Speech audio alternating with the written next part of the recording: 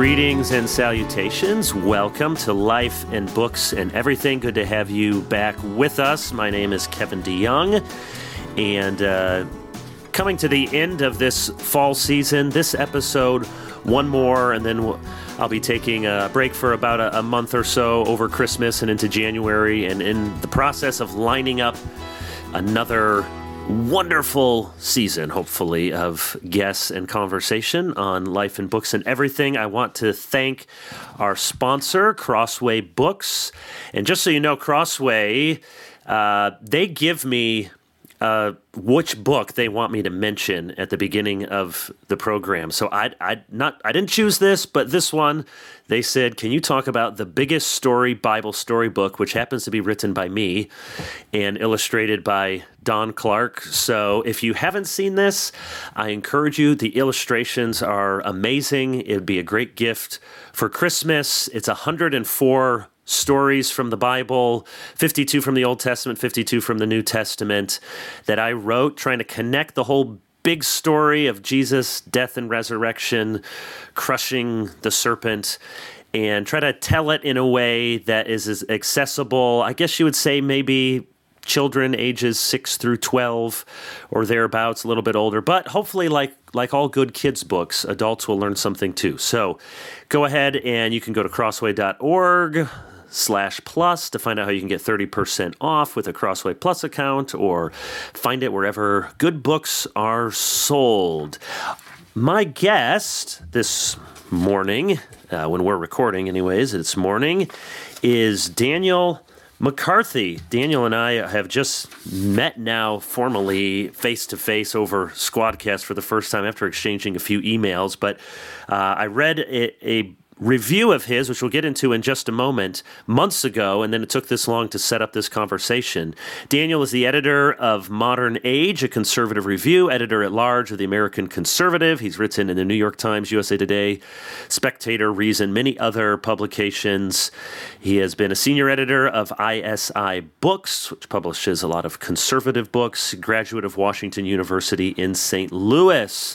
So, Daniel, very good to have you on the program. Tell us just a little bit about yourself. That's the professional biography, but where are you from? How did you get into this line of work? And what do you do as an editor, speaker, writer?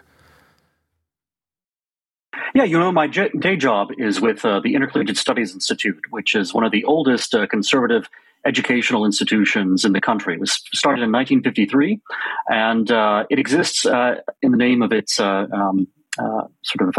motto, to educate for liberty. And that is, in some ways, a little bit too compact of a description of what ISI does. We actually educate for virtue and for order as well. We try to connect students all across the country with sort of the great ideas that helped to found this country, and to acquaint them with some of the challenges that are facing not just conservatives, but also, and not just Christians, but really, people of goodwill and good faith, all across the spectrum in our country today. That we're facing an enormous amount of adversity, an enormous amount of kind of ideological heavy-handedness from a progressive left, which would like to see everyone conform to its own rather radical ideas. So I became interested in conservatism in my own college years. And since that time, I entered journalism. I went to work for the American Conservative magazine very soon after it got started in 2003. And I basically spent the last 20 years working both as a journalist and also as someone who, is a part of the world of ideas, not necessarily as an academic, but someone who is very much in tune with discussions that are taking place among the sort of philosophers and thinkers of conservatism, and not just the doers and politicians. Very good. So a little bit of background why I'm interested, and this is for my listeners as much as anyone. So I'm a pastor and at a conservative Presbyterian church. I'm reformed in my theology, and I teach at a seminary.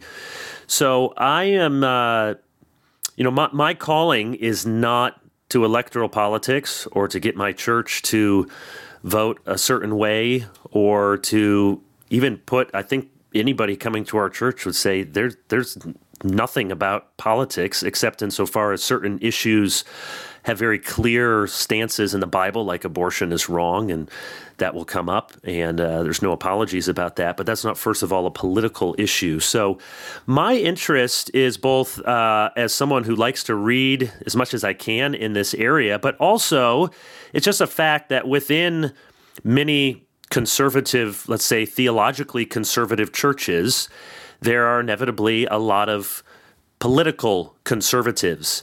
And some of what I'm interested in, why I'm so glad that you're on, Dan, is there are a number of debates and factions within movement conservatism and within this constellation of ideas, as you put it. And I see, even as a pastor, that sometimes these divisions find their way among Christians, and sometimes we don't even know what we're debating about, and we may think that we've hit upon some really new idea, but actually it's indicative of the sorts of divisions or at least differences that have existed among conservatives for a long time.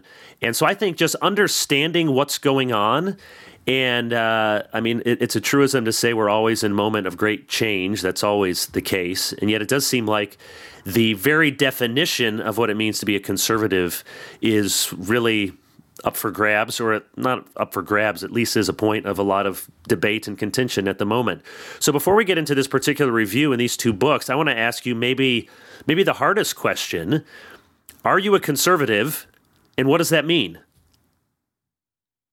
I am a conservative, and when I was first asked this question in a job interview about 20 years ago, I said that conservatism is a defense of normality. And I think that's still a pretty good sort of one-sentence definition.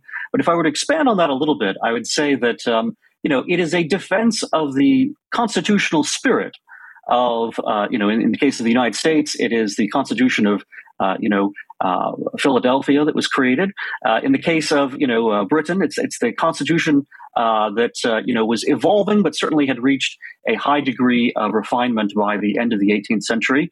Conservatism is an idea that takes inspiration from Edmund Burke and from the American founding fathers, and it's not obviously simply a recapitulation of whatever they happened to say and think over 200 years ago, but it is a defense of the spirit of the kind of constitutionalism, the approach to the world of morals, the world of politics, the world of economics, the integration of all those elements into a civilized order that they, both in Britain and in the United States were working upon, and that is being challenged, especially in this country right now, by a revolutionary movement, a movement that in many respects is at least as revolutionary and perhaps much more so than the Jacobin revolution that occurred in France in 1789.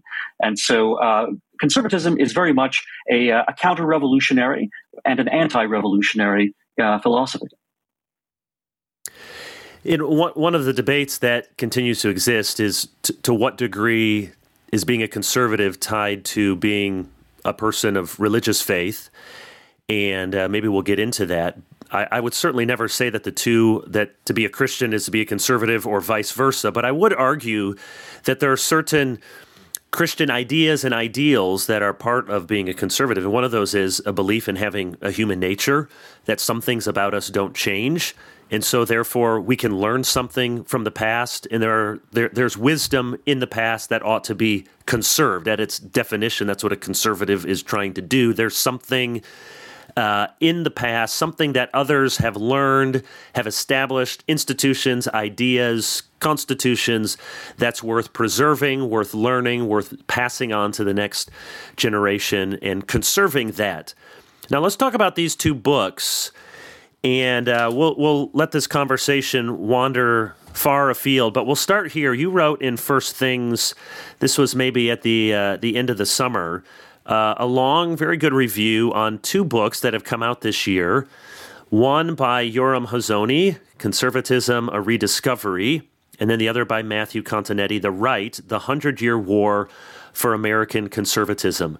I read both of those books, and I don't know that if we're in absolute agreement, but I read your review, and I really appreciated it because I read both of those books, and I liked both of them, and there were elements of both of them that I found myself drawn to, and yet I left with wanting to say, yes, but to several aspects in both of those books. So let's just start with the Continetti book, because that's where you start in your review. Give us an idea. What is Matthew's book about, the 100-year history of the right in this country, and what's your assessment of his historical and really intellectual review? Continetti has taken on an absolutely monumental task. He's tried to present in a single volume of about 400 pages a 100-year history of American conservatism, and covering not only the political side of things, from basically Calvin Coolidge all the way through to the Trump administration, but also the intellectual side of things. And it's a lot for a single volume of any kind to take on. Continetti actually does a very admirable job. He does about as well as I think anyone possibly could with a scope that large. And yet, necessarily, it means that both ideas and political events tend to be covered in a rather summary fashion.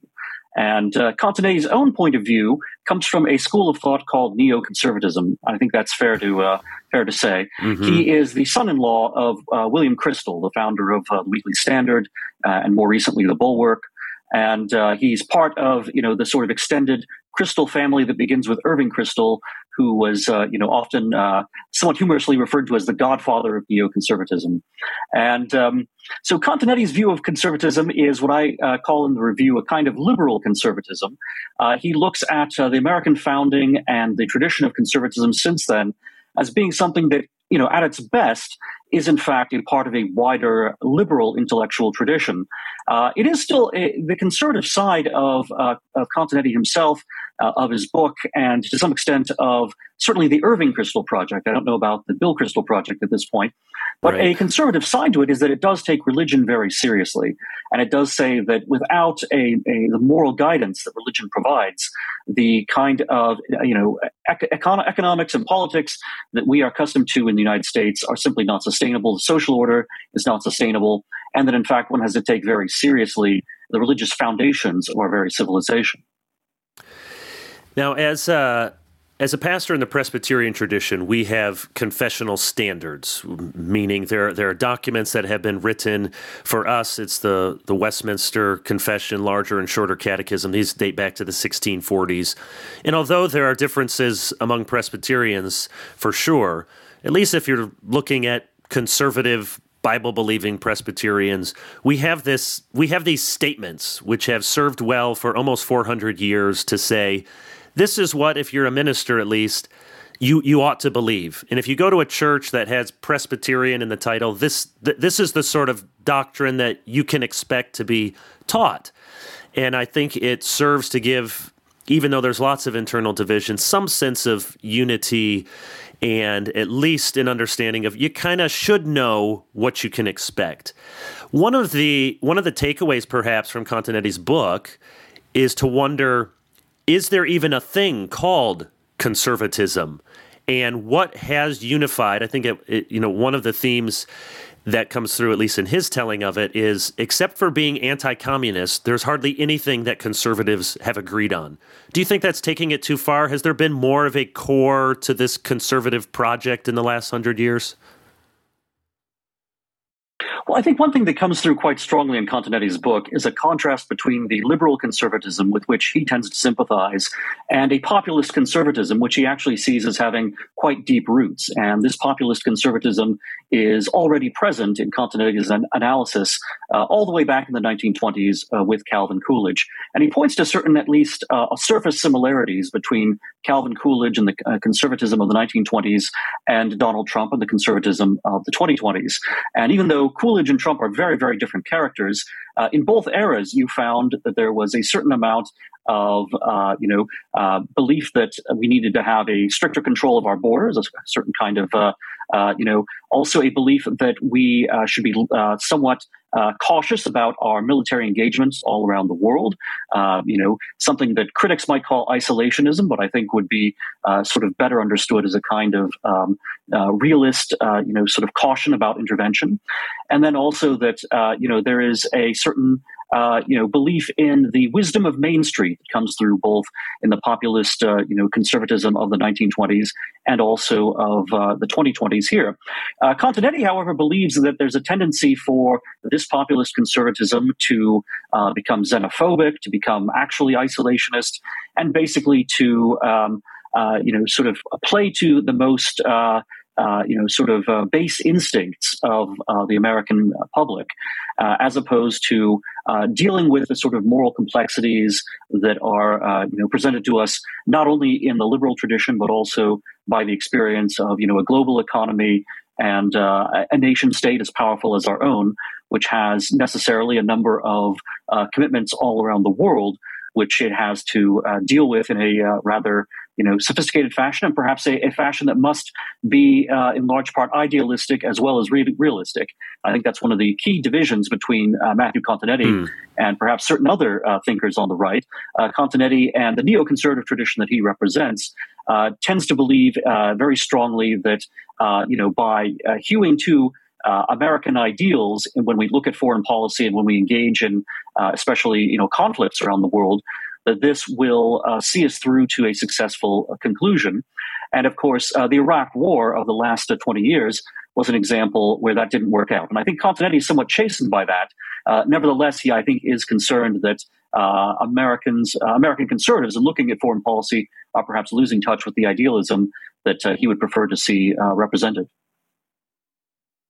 So the point you bring out about the tensions within the conservative movement with a populist wing come through many places in this book. So here's one of them right in the middle. He's writing about the 1970s and the New Right. So that's a term that's used today for various iterations of conservatives. But here in the 70s, the enemies of the New Right were compromise, gradualism, and acquiescence in a corrupt system. Partisan identification had little to do with the antagonisms of New Right activists. William F. Buckley, George Will were just as much the targets of their criticism as CBS and the New York Times.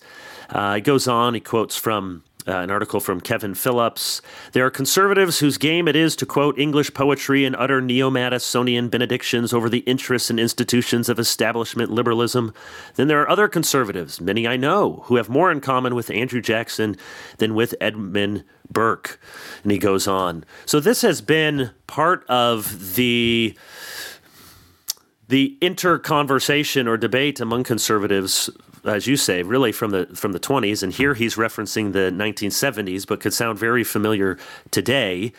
So how do you respond to the argument that some would say that populism is, by its very definition, the opposite of conservatism, and that conservatives understand that the mass of public opinion is bound to be dangerous and given over to demagogues, and that's why we have these constitutional checks and balances, and that's why we have the Electoral College to try to prevent the masses from being whipped up into a frenzy to get whatever they want, because they don't usually know what is best for them. Now, I think there's some truth to that, and I think there's some good responses, but how would you respond to that sort of argument that says populism and conservatism are opposites? I think the 20th century thinker who brings populism and conservatism together and shows their compatibility best is Wilmore Kendall, who was born around 1909. He dies in the late 1960s, and he publishes a book called The Conservative Affirmation, for which I've just written a new foreword and a new edition brought out by Regnery a little bit earlier this year.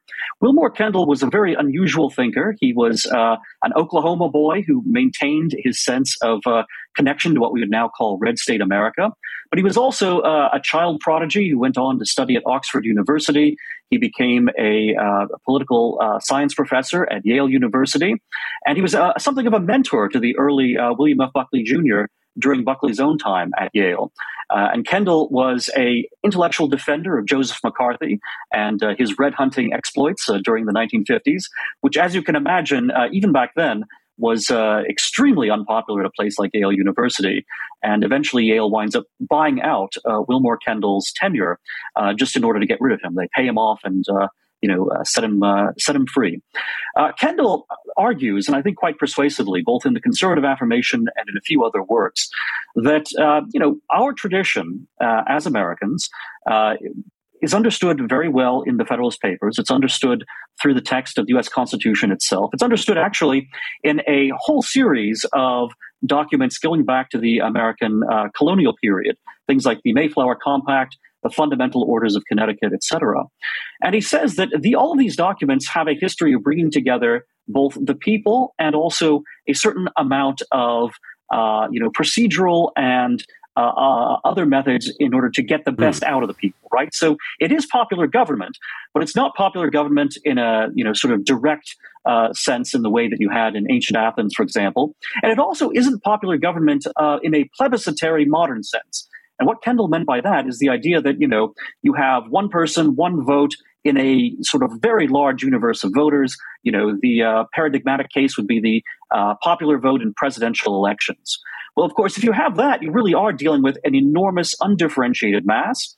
It has, sort of very little structure within it. It's just a huge population of 300 plus million people. And when you have a population that large and without any kind of internal structure, you can only communicate with it in the vaguest and most broad terms. And I like to name as an example here the way in which Barack Obama campaigned on this extremely vapid theme of hope and change. Wilmore Kendall had already been writing in the 1960s and earlier that when you have presidential elections conducted in this, attempt at a plebiscitary fashion, they're going to have that tendency towards real, sort of extreme abstraction, which is going to cause ultimately a disconnection between the elites and the people, because you're talking to the people in terms that have very little concrete detail of necessity, because you're dealing with such a large population. Kendall thought the genius of the American system was its localization of the people, the fact that the people make their decisions through their congressional districts. Through their states, ultimately, with when the Senate comes to be directly elected, state by state. Originally, of course, the Senate was, senators were selected by state governments, state legislatures, which of course had, a very localized, sort of voting base, in each state.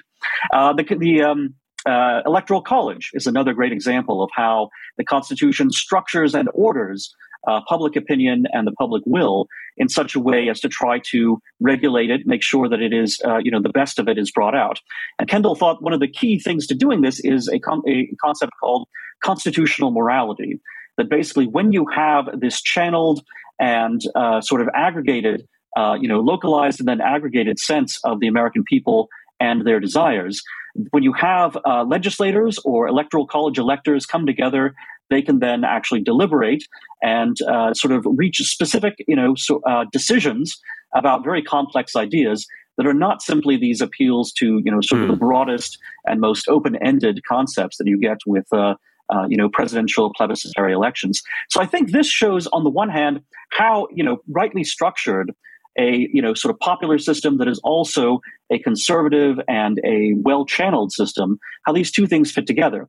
Of course, the left-wing revolution that we've been sort of experiencing over the course of several decades has been trying to undo all of this. It's been trying precisely to create a kind of plebiscitary system, and even now you see, of course, progressives saying we should get rid of the filibuster.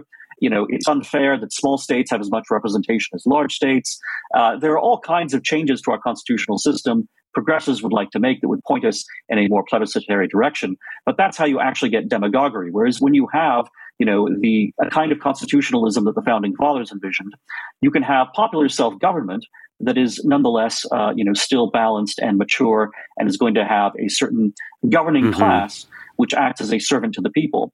Populism, as we have it today, in part arises from this disconnection, from the fact that when you move towards a more plebiscitary kind of politics, as the progressives have done, what you wind up with is the people realize, wait a minute, we're not really represented, or at least large segments of popular opinion are not represented adequately. They're not given a fair hearing. There is no sense of deliberation and constitutional morality. Instead, there's this approach of kind of winner-take-all politics, that if you get 50% plus one, you can then try to run the country entirely the way you wish to. And what that does is it generates a certain amount of backlash that you see at the popular level. And I think that's one of the, sort of key drivers of this sort of chaos and entropy that we see associated with populism, and not just on the right, but also, of course, Bernie Sanders and various movements on the left, Occupy Wall Street about a decade ago. There really is this very broad sense among different segments of the American people that they are not represented and they're being governed by people who do not have their interests in heart. And, if we were to move back, I think, to a more traditional constitutional approach of the sort, advocated by Publius and the Federalist, we'd be able to mitigate some of these otherwise intractable problems. And some of what you're rightly identifying is because, it's the rise of, I know you've done some stuff with Aaron Renn, and he was on the podcast a bit ago, and have read James Burnham and the rise of the managerial elites and that very influential conservative thinker. But the constitutional system we're supposed to have is with a constant roiling of elections. That is, you're always, of course, the Senate's every 6 years, but the House is every 2 years, and then you have at state levels and then county levels that you're supposed to be constantly in touch with the people. That there's always these elections, everything from school board up to president every 4 years, but the entire House every 2 years. That you're never supposed to be very far from, am I out of touch with where the people are at?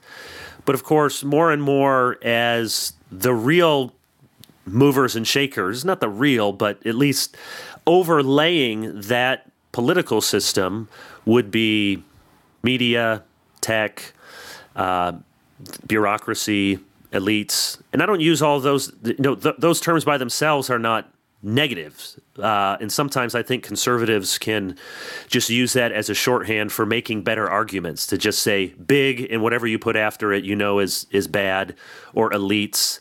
But Aaron Renn has helpfully pointed out that the answer to a problem with elites is not no elites. Somebody's going to be an elite. Some group of people are going to be influencing and maintaining institutions.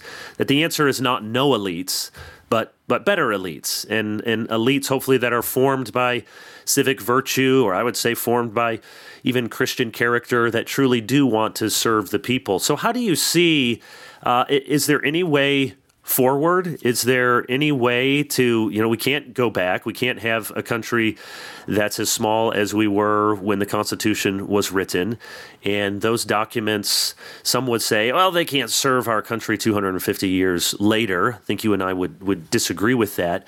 But what are the practical ways forward, knowing how different our world and our country is from this constitutional order that was set in place in the 1780s? You've caught, a big part of it simply by identifying what one of the problems is.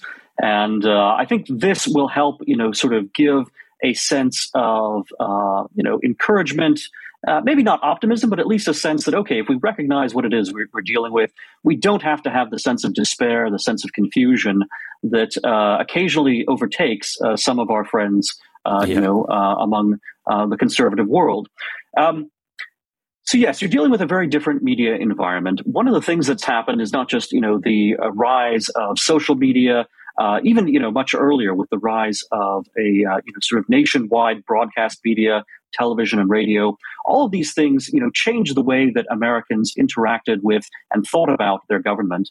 You can point back, to the 19th century. Think of someone like Alexis de Tocqueville, writing in Democracy in America. He has some very powerful passages in that book where he talks about the role of newspapers in America, the role of these periodical publications, and how, each newspaper represented an interest, and in each locality, in each town, in each city, you would have a multitude of these newspapers, and the newspapers were ways in which, these different elements within the community communicated with one another. They argued things out. They made their persuasive case to the public, and they played a very healthy role in helping to glue together these different interests within, the local sphere of America, and help to, sort of order and channel what was going on at the local level in politics. Of course, since then we've had such vast changes in the media landscape that things don't work nearly, in the way that Tocqueville had described back in the 19th century. You've also had, the rise of a much more globalized economy. Mm-hmm. So in the 19th century, one of the big challenges was simply gluing together the United States itself. The United States, still was a land of wilderness in many cases. It was a land where it was very difficult, to get across the country. You have to build a transcontinental railroad eventually. You have to do a number of other things. Ultimately, it's in the 20th century you get the interstate highway system, but it was difficult enough just to get goods from one end of the country to the other in the course of the 19th and 20th centuries. Now, however, you have shipping that goes straight from Indochina all the way through to the United States, and then from one end of the United States to the other. And what this does is it really lessens the importance of locality in economic life. And as the economic importance of locality gets dissolved, that tends to create problems for the political importance of locality. So you wind up, this is, of course, not only true with the movement of goods across continents and across oceans, but also with the way in which capital is now pooled in cities, international cities all around the world, rather mm-hmm. than being distributed more broadly across, sort of towns and localities across our country as it had been, until the end basically of the 20th century. So this is a structural problem which then combines with this media problem, which is that a media that is now, delocalized. It's no longer the case that we're all reading sort of local newspapers from our own towns that represent, local opinion in its various channels. No, instead we're dealing with these vast, huge ideological concepts being, expressed by Fox News or by the Washington Post, by a handful of very large, sort of media institutions. And then you have social media, which I think is perhaps the most radicalizing thing of all, because think about this, when people are distributed among, dozens, hundreds, thousands of towns, yes, you're going to have in every town a certain number of people who are sort of what might be called Jacobin in outlook, who are, discontented right. with, the not just the political order, but even the social order, with even, the way that, sort of the different orders and classes and even the sexes and genders of society relate to one another. There are always going to be some people who are misfits, in any given scale of city or town. But once you have the internet, what you can do is you can start to connect all of the discontented, right. Elements across, these different localities and give them a sense that, you could actually have a mass uprising. And so I think, in 2020, for example, when we saw not just a response to George Floyd and various police issues, but also, this frenzy that overtook the country, where people were tearing down statues of, Abraham Lincoln, as well as, Thomas Jefferson, just, things that had nothing whatsoever to do with the immediate issue that supposedly was generating these mob actions. I think that was a contagion brought about by social media and brought about by the, raising of, difficulties in places like Minneapolis to suddenly becoming,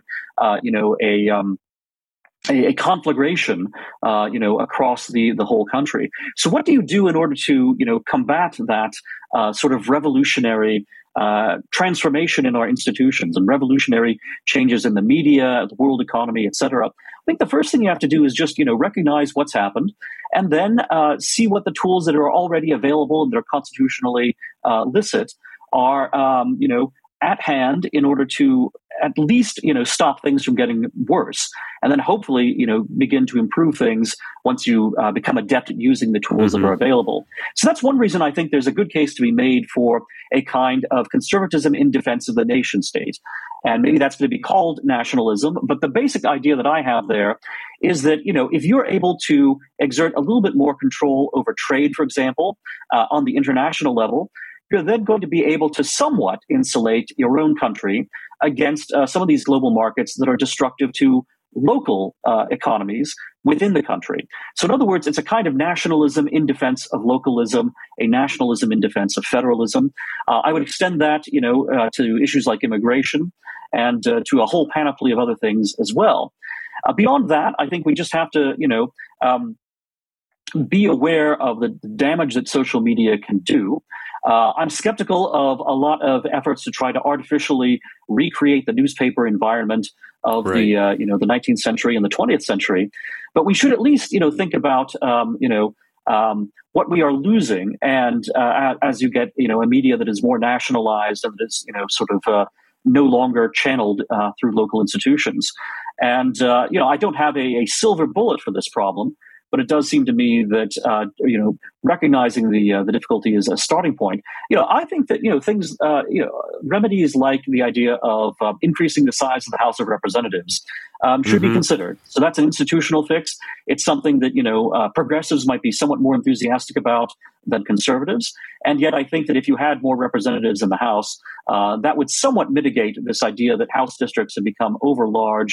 And when you have hundreds of thousands of people in a single district, they don't quite behave the way that the founding fathers had originally hoped for. And the other thing beyond that is I would continue to, sort of reinforce the wisdom of what the founding fathers did, and of the Federalist Papers and its outlook on the way in which you can have a popular system of government that is not simply going to become a plebiscitary or demagogic system. And in order to maintain this kind of structured popular government, you need to maintain things like the filibuster, things like the idea that states are represented equally in the U.S. Senate. These things that are being attacked by progressives as being anti-democratic are in fact the thing that makes democracy orderly and really make it possible and strong. Whereas if you got rid of them, you would have a plebiscitary system that I think would generate much more of a populist backlash, because again, you'd have huge numbers of people who just feel as if they're not represented at all by a sort of national political force, which may be depending upon 50% plus one, but a little beyond that in terms of its base of support, and may even have less than that. You may have a very sophisticated elite which is capable of using its media tools, using economics, using political electoral systems that it may have control over, in order to sort of feather its own bed and to maintain in power a class of leaders who really don't feel a great connection with their fellow Americans, and in fact may feel that they exist in order to represent humanity more than they exist to represent American citizens. I think that's one of the main conflicts that our politics in general is dealing with right now. This idea that at the corporate level you have corporations that think of themselves as global citizens as opposed to American companies, but also at the political level you have an awful lot of leaders in this country in both parties who really do think in terms of a sort of universal system of human rights that the United States should be upholding, as opposed to the idea that the United States really exists for the sake of American citizens themselves, which does not mean that it doesn't have to take regard to universal rights, but it means that our primary responsibility as Americans is to America and to our fellow citizens. And if we say that actually our obligations to the rest of the world, or to sort of immigrant populations, to newcomers, etc., are just as great as they would be to our fellow citizens, then you no longer have a sort of Republican system of government among a defined people. What you have instead is rather a certain leadership class, which is claiming that these abstract rights give this class a direct authorization to not just police the world, but also to look at America as something to be managed as opposed to something where the voice of the people has to be heard. That's right.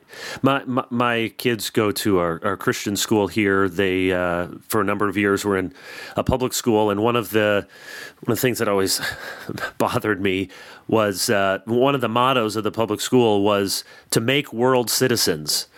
And I thought, well, how does one become a world? There's no citizenship for the world. There's no passport that says world citizen. It's one of those vapid sort of goals, and yet underneath it, what that says by virtue of what it's not saying, whereas whatever you want to say about what public education is now, certainly one of the aims from the beginning was to create virtuous American citizens. And so to now say we're creating global citizens is something entirely different. I want to go back to, and we will get back to your First Things review and talk about the Hazony book, but a few more questions. You mentioned Wilmore Kindle, The Conservative Affirmation. You wrote the new introduction or foreword for it, and I've read the book, and he was a very, the word interesting is overused, but he was an interesting guy. He did not live a life that was probably a model of virtue in certain ways, but of an eclectic and an an intriguing thinker who brought these two things, you said, a conservative and a populist impulse. But there's one thing I'd love to get your take on. He writes this in the preface. So this is 1963, and I underlined and starred this. Let me just read a few of these sentences. This book, unlike other books, treats the relation between American conservatism and religion as problematic. The problem, put briefly, is this, he writes. The United States has been down to now anyways, this is 1963, a Christian society governed, or rather self-governed, under a secular constitution. Nothing short of the sea change I mentioned a moment ago is likely to deprive Judeo-Christian religious beliefs of the special status approximating that of a public truth that they enjoy within it. But also, nothing short of such a sea change is likely in the foreseeable future to gain for them a more privileged status than they now enjoy. Attempts to resolve the religious, society, secular, constitution tension in the United States in either the one direction or the other are not only divisive, but contrary to the American tradition itself. They do a poor service both to America and American conservatism, who say and write things that tend to read out of the ranks of conservatives, men in whose hearts Judeo-Christian religious teachings evoke no response, as also those who say and write such things that suggest religious men must somehow divest themselves of their deepest commitment in order to make themselves conservatives. I starred that because I thought this was very prescient, and yet this is 1963, and his basic argument is there's been this inherent problem, as it were, a tension, that on the one hand, America, at least no federal establishment, there were state-established religions, and it took 50 years for that disestablishment to take place.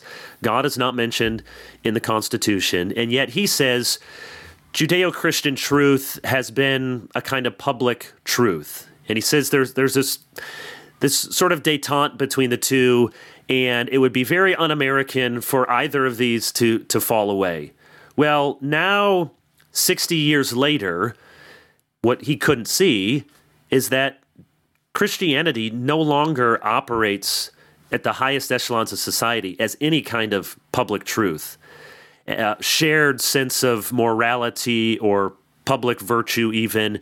If in many places in the public square you tried to make an argument from Bible verses, you would be laughed out. Of course, you can't make an argument from Bible verses. That's just not what we do. But of course, that's what many Americans did, and many public officials did for most of American history.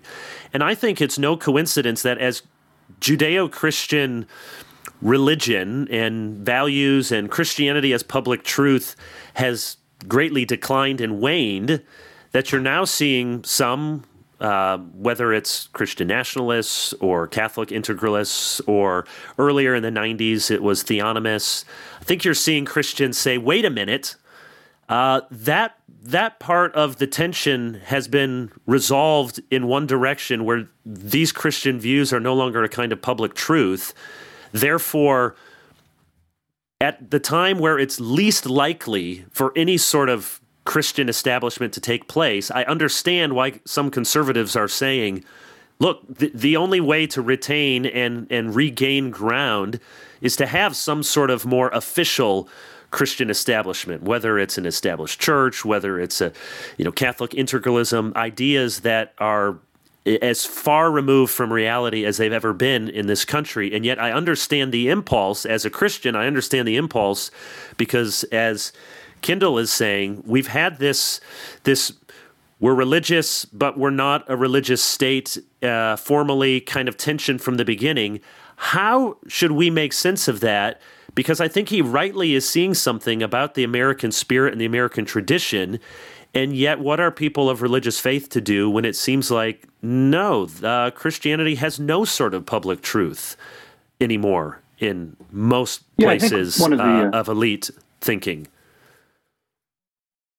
Yeah, I think part of the great challenge here is that even if you want to restore that balance, which some of our more theonomic or integralist friends may want to go beyond restoring that balance. They may want to resolve that tension, as you've said, in the opposite direction by having a confessional state, basically. But even if you just want to get back to the kind of balance that is traditional in America, the question is, do you do that by making the argument in favor of that balance, or do you have to do it by basically trying to counterbalance in the opposite direction of where the mainstream, institutions of power are pulling us? If the latter is the case, then in order to have this game of tug of war where the left is constantly pulling us towards not just secularism but really a kind of established anti-Christianity, if you want to even just get back to the center of things, you're going to have to pull very hard in the opposite direction, back towards a very sort of strict Christian order.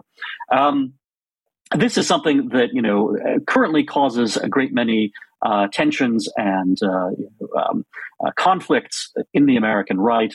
And I again can't say that there is a silver bullet here that will resolve the difficulty. And it seems to me that one thing that those of us who are sort of very appreciative of the balance that our ancestors were able to reach, that the founding fathers were able to come to, and not just the founding fathers, but Americans throughout the centuries.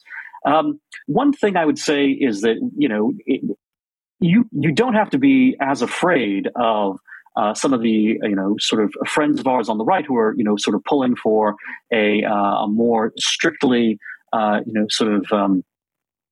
confessional order. Again, because of what you pointed out, it's very unlikely that this is going to come to pass. And so, they are putting out radical ideas, but they're radical ideas that are grounded in at least, components of truth. Right. The difficulty, of course, is always that people will latch on to one thing that is partly correct. And, it's often the definition of heresy, that you take a partial truth and turn it into the whole truth. And there are all sorts of pitfalls, especially spiritually, when it comes to the idea that there can be some sort of powerfully redemptive element in the political order itself. And I think, Christians must always be careful of, succumbing to a kind of Pharisaism there, or simply, succumbing to a kind of civil religion or state worship, even if it may be branded with the name of Christianity. But we're very far from that, being a practical problem right now. In fact, what we're dealing with are people who are making sort of Platonic republics, only they're Christian Platonic republics, so to speak, in their minds, and that they're proposing these as models or that may be superior to what we have right now. I think that, project, it's not something that would stop, even if someone said, hey, I think this is irresponsible. I think you're going too far in, advocating the burning of heretics and the creation of, sort of strict laws, modeled upon, early modern Europe, right after the Reformation, or, sort of the late medieval period. As extreme as those ideas might be, they're ideas that, again, are on the level of Plato's Republic and some of the very bizarre proposals that are actually in the text of Plato. Things like, there's a little bit of communism, a little bit of, sort of the sexual revolution is to be found in Plato's Republic. And yet, very few people, read Plato and think, okay, this is, we have to actually implement exactly this kind of order. So it seems to me that there's going to be that tug of war between, a left which has a very extreme position and a right which is going to, at times offer an extreme that is contrary to that, but is trying to, contend against these very fundamental choices that the left is providing us with. And then this, sort of balance, the basic American pathway through, the connection between the transcendent and the practical. That's something we're going to have to rediscover the wisdom of as we examine these, on the one hand, a theoretical approach that, sounds very virtuous in the abstract, but that really has very little connection to how we live today, or perhaps how we've ever lived, which is one of the things that I think, many of our friends who are, who look to the Middle Ages or who look to, early modern Europe for models of Christian societies, all those Christian societies actually had very deep flaws. And there's a reason why all of those societies actually fail and lead towards something, that becomes the tendency that we have today. Again, political redemption is just something of an ignis fatuus. It's a swamp light that people are following. It arises from a reasonable impulse, but it's not going to prevail. And but you need, I think, that kind of going to the heart of things and confronting the ideals if you want to resist the left, because the left is always making its case in terms of, universal human rights, in terms of the very highest ideals, and not simply in terms of some sort of practical, balance of things. What needs to be rediscovered, however, is the real inspiriting and serious and Christian perspective on the American founding and the American tradition of government in general. And I think Wilmore Kendall, who himself was very much a man of faith, is someone who kind of shows us how to do that. He has a book called The Basic Symbols of the American Political Order, which is published after the Conservative Affirmation, in which he shows that from the Mayflower Compact onwards, there was this sense that in order for America to work, you had to have not just a free government, not just, a government by the people, but it had to be a virtuous people, and the people had to recognize themselves as deliberating under God. You had to have that connection, that recognition of the transcendent. There was something more to being human, more to, fulfilling our spiritual, essence than simply, what a materialistic or utilitarian or Epicurean view of humanity would suggest, that it's all simply a matter of, pursuing pleasure or pursuing, material Right. safety and well-being. No, in fact, there's something much higher. The American tradition has always recognized that. Even, when you've had great national leaders like Abraham Lincoln, whose personal orthodoxy as Christians is very much in doubt, nevertheless, there's a reason why Lincoln's, language so powerfully invokes the transcendent and the idea of providence.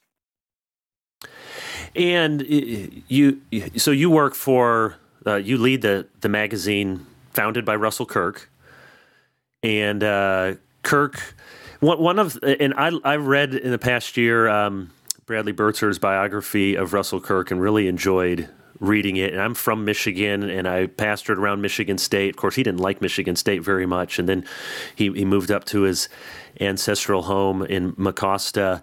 But one of the perhaps critiques of some conservative impulses is it can at times be perhaps a nostalgia for some past bygone era.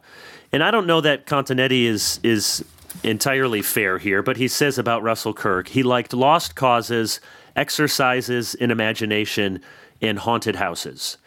He minimized the differences Kirk did between Burkean European-style conservatism with its preference for monarchy, aristocracy, and established churches, and American constitutionalism with its belief in enumerated powers, individual natural rights, and religious pluralism. There's much more to Kirk than that, and I think there's, I think the conservative mind, even if it is somewhat of a mishmash of a number of figures, still has a lot to instruct us, and I find a lot that I resonate with. But one of the challenges, I think, is just what you said, and that's try to try to describe the vision that we have in a way that finds some roots in the world in which we now live. I mean, it's perhaps Catholics would say, oh, medieval Europe, that's late medieval Europe. That's when we really had it going on. And maybe a Reformed Protestant would say, if we could get to Geneva of Calvin's 16th century. And yet, as you point out, those societies had deep flaws. And there's a reason that societies are not ordered in those ways any longer. And we have our own American tradition, which of course is not sacrosanct, it's not infallible, and yet anything that is going to have, it seems to me, some purchase power among the people is going to have to find a way to say, if you're trying to sell something that says the Constitution and the Declaration got it all wrong, or we'll get to Hazony here, the Declaration got it mostly wrong and the Constitution really got it all right, that's not, I don't think, bound to be a winner in the minds and hearts and imagination of people. And you bring up Lincoln, and you could also talk about MLK. For all their differences, one of the reasons they were successful with their sort of moral vision was they were rooting it in what they saw to be the best of the American ideals or American traditions. And so how do you think we try to do this? And here we're coming to Hazony's book, which has, just as a Christian, now he's a Jew, not a Christian, but many of his chapters at the end, he talks about being a conservative person, he talks about Sabbath, he talks about Scripture. I find myself resonating with, would that more people were serious Christians, I would say, and reading their Bible and keeping Sabbath. And yet I think one of your critiques of Hazony at the end of your review is that's a wonderful vision, And it's hard to have a vision that requires people to be the absolute best version of themselves. And that's one of the geniuses, I think, of the founders, is understanding people rarely are the best version of themselves. And I think you even point out with Hazony, not just what he's done, but needing to find the sort of wife that he's found that, wants to pursue this life together. So what is what is Hazony arguing for in his book on rediscovering conservatism? And just, our time is running short, but what do you resonate with, and what are one or two of the critiques that you laid out of his vision? Yeah, Hazony, was educated at Princeton University, among other places. And he found that Princeton, even in the 1980s, was already succumbing to all of the pathologies that we see on our campuses today, in terms of, not just ideology, but also the, sort of hedonistic lifestyle that students were expected to follow. A life of promiscuity, a life of, sort of heavy drinking, perhaps, abuse of other substances. And Hazony was, appalled by this. He was not, an intensely Orthodox Jew, perhaps, when he first went to Princeton, but he just found that the degree of libertinism that existed on American campuses was such that, it kind of reinforced in him the idea that one has to find the, sort of spiritual fortification to resist this kind of, almost compulsory debauchery.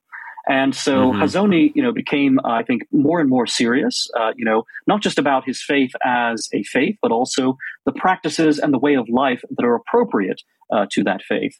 And he was very lucky. He found, a young woman who, was going through, kind of a similar trajectory, a similar path. And so, they married, and they've since, started a very large family. And they live in Jerusalem. Yoram is, someone who sometimes advises the Netanyahu government. He's someone who, is very deeply connected with Israeli politics. But Hazony has also, noticed that if the state of Israel is going to survive in the future, it's going to require that the world respect the idea of national sovereignty and the idea of nationhood. And so Hazony wrote a book a few years ago called The Virtue of Nationalism. And one of the important things about that book is that Hazony is basically trying to communicate basically to the Gentile nations why they should take their own nationalisms seriously, why they should not be embracing this kind of universal United Nations, and in some ways beyond that, a kind of almost impulse towards world government that you see certainly the intellectuals of the Western world embracing. And Hazony says, no, in fact, there are important virtues that a political community is able to cultivate in terms of its way of life, in terms of its recognition of the transcendent, in terms of connecting, the day-to-day with the transcendent. All of these things, are mediated in part through politics and through nation states. And that's certainly true in Israel. And Hazony tends to take Israel as being kind of a model for the rest of the nations. And that's something that, has both its strengths and its weaknesses. I think Hazony is correct to remind us that in the early modern period of Western history, there were an awful lot of thinkers who did indeed look at the idea of biblical Israel to inform the idea of nationhood, even in England, even in a number of other places. On the other hand, that was, sort of one element of the developing nationalism or nation state consciousness of, sort of the 17th century. It was not the whole of it. There were other, sort of components in thinking about politics as well. And so one small critique I have of Hazony is that I think sometimes he takes that particular element, the idea of biblical nationhood, and then the model of Israel today, as being paradigmatic in a way that it only partly applies to sort of Western nation states like, Britain and France, and, applies to the United States only in a kind of loose way as well. One of the great things about Hazony's book, Conservatism, A Rediscovery, is that he does try to show that, in fact, there is a deep conservatism and not simply a liberalism in the American founding, in the American constitutional tradition that connects with and has a certain number of parallels with and continuities with the British tradition.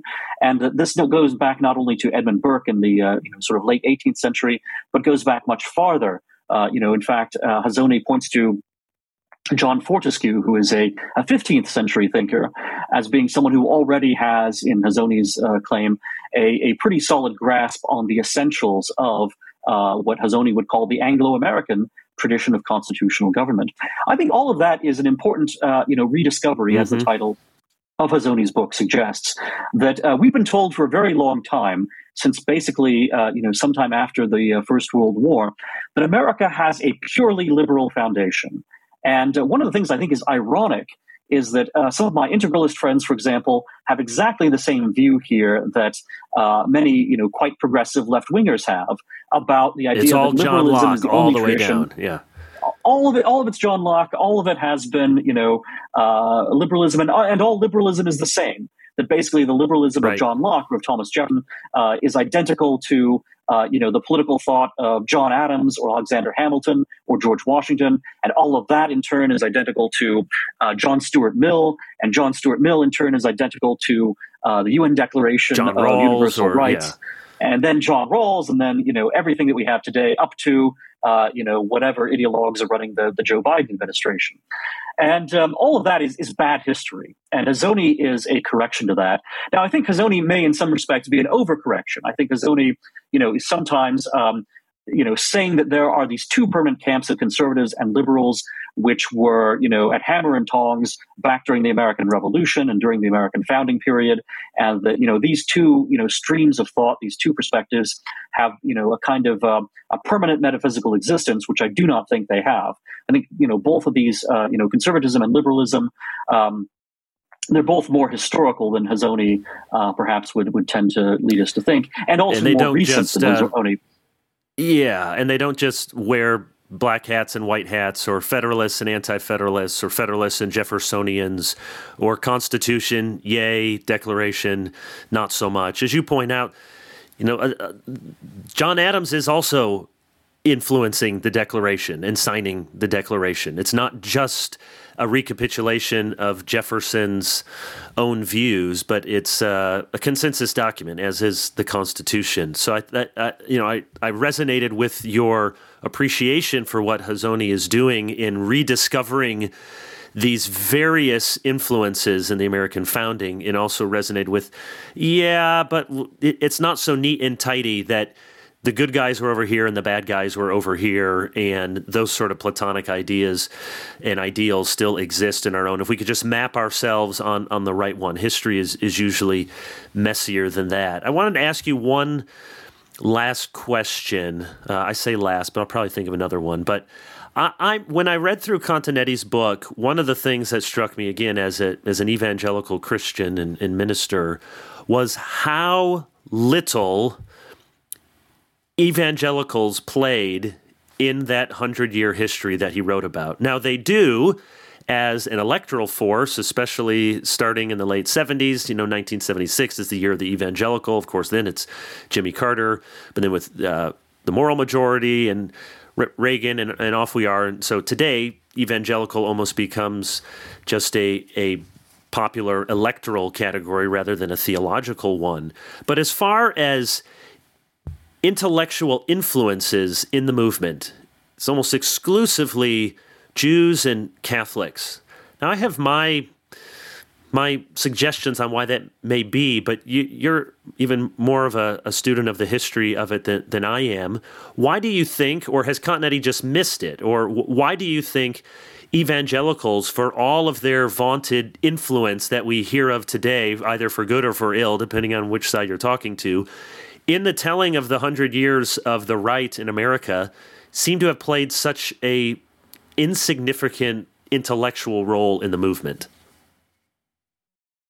Yeah, I think it's a matter of parallel intellectual developments. So the heavily sort of Catholic and Jewish intellectual background of so much of post-war American conservatism kind of leads to a self-perpetuating mythology. So the fact that the editors of National Review, for example, tended to be Roman Catholics, the fact that an important magazine like Commentary was published by the American Jewish Committee, the fact that you had all of these particular Catholic and Jewish intellectuals who had a very prominent role in the early days of conservatism led to a a view of conservative thought as being, if not exclusively Catholic and Jewish, largely part of a world of discourse that Catholics and Jews were primarily constructing, and that really didn't have a very significant evangelical component. What that misses, of course, is that evangelicals were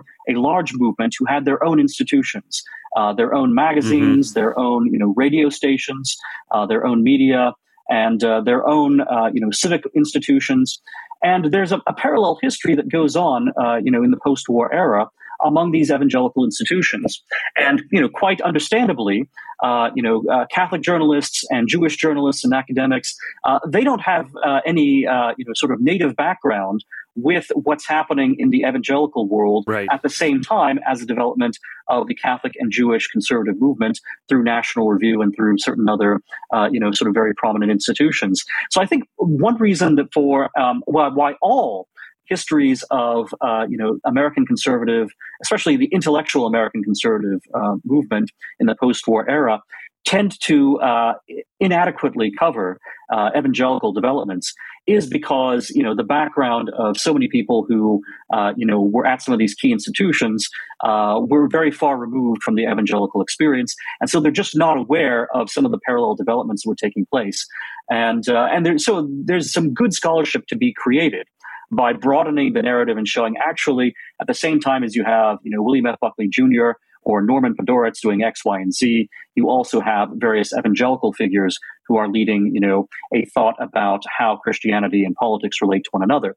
Now, I don't know that story myself, so I'm very, certain that lacuna exists, that there is in fact this untold story which someone or many people need to go out and retell and rediscover.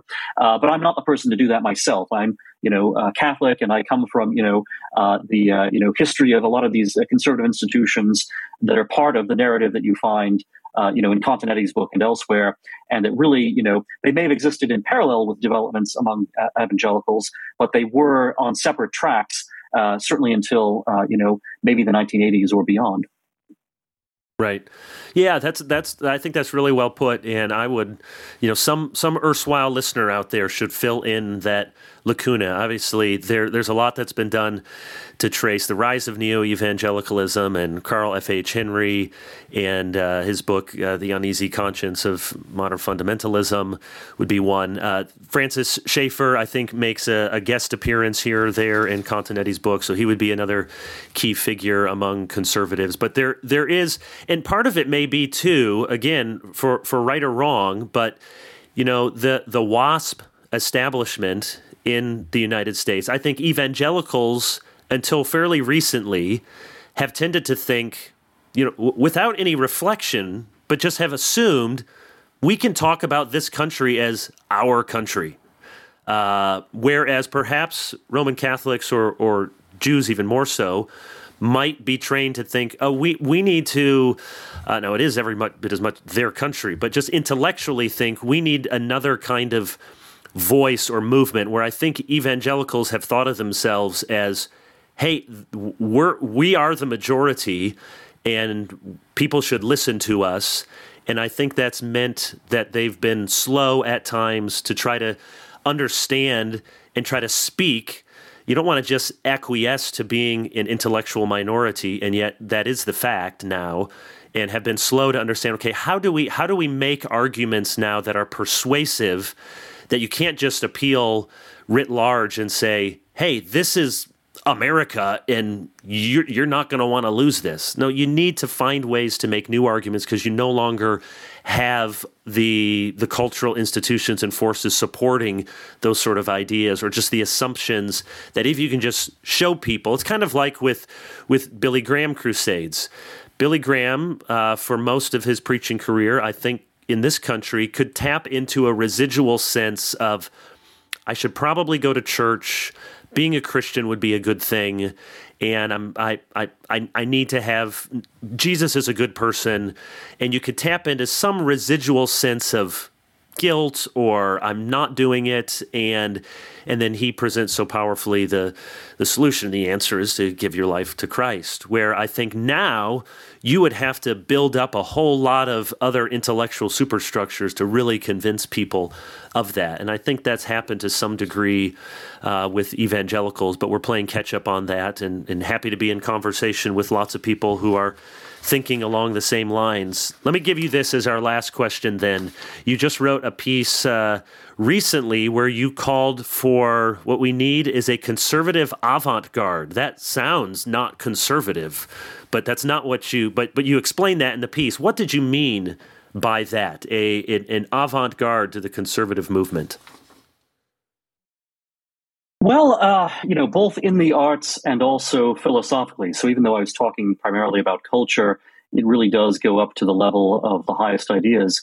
The shape of the future is usually led by the people who are, most radical, who are trying to expand the possibilities of an art form or a genre, or for that matter, the possibilities of, human expression, the human experience.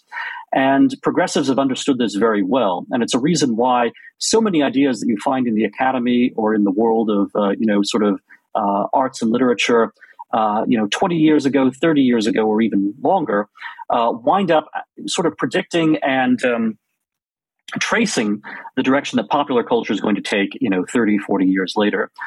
Conservatives have, often lamented that they have not had a position upstream from politics and culture, as it were. And yet it seems to me that conservatives are pretty complacent and would often rather affirm the glories of the past than try to say, what would it mean to actually be at, the wellspring of the flow of culture? What would it mean for conservatives to try to get ahead of the progressives philosophically and creatively? And that's a big question, and it's not one I try to completely answer in my column, but certainly I want to get conservatives thinking about that. And if we look throughout the 20th century, we find that oftentimes some of the most impressive modernist poets and playwrights and philosophers were conservatives, people like T.S. Eliot, for example. So certainly there is a kind of conservative modernism, and even back then a conservative avant-garde. And you can see, a few indications of such a thing today, maybe in, a French novelist like Michel Houellebecq, but it's much attenuated today. And it seems to me that conservatives, have an opportunity not just to rediscover something they were once much better at, but also to respond to the very stultifying and limiting political correctness that is now being imposed upon the arts and upon, the most sort of advanced modes of thinking by progressives, and to say, well, look, you can't create, really vital and transformative art when you have this extremely, restrictive, orthodoxy being imposed by progressives. And the progressives do it, of course, in the name of, human freedom and transgressiveness and all these other concepts that sound radical and revolutionary. But in fact, it's become very stale, just as, the left-wing version of avant-garde art is, in fact, it hasn't advanced since Marcel Duchamp, right? It's still hanging a urinal on the wall of the art museum and saying, "Oh, look how trendy and sophisticated we are." Well, Duchamp did it, well over 100 years ago. You haven't really forged any new ground since then. But conservatives, I think, tend to be they would rather reflect upon the glory of what's gone by and what we may be losing, which is there, and there's a place for that. As I say in the essay, people often need the opposite of what they already have. Conservatives already have this great respect for tradition and for the past. What they need is the innovative and creative spirit that they often don't have. And what more progressives need is not this idea of overturning things and revolution and whatnot. They actually need, and they would benefit artistically if they took more seriously the great, sort of patrimony, both artistic and also spiritual, of Western civilization. Daniel McCarthy, thank you for being on Life in Books and Everything. I'm a terrible host in that I was also supposed to thank our other sponsor, Westminster Seminary Press. And just to our listeners, go and check out all the great books that they're putting out, and also the books that they sell through the website. Often they try to undersell Amazon. So go there and especially look out during this holiday season. Crossway ESV Bibles, 50% off through December. What would be a better gift for yourself or someone else than a Bible? So Westminster Seminary Press. Daniel, thank you for being on the program. Hope that we can meet sometime in person. And until then, for all of our listeners, hope you glorify God, enjoy Him forever, and read a good book.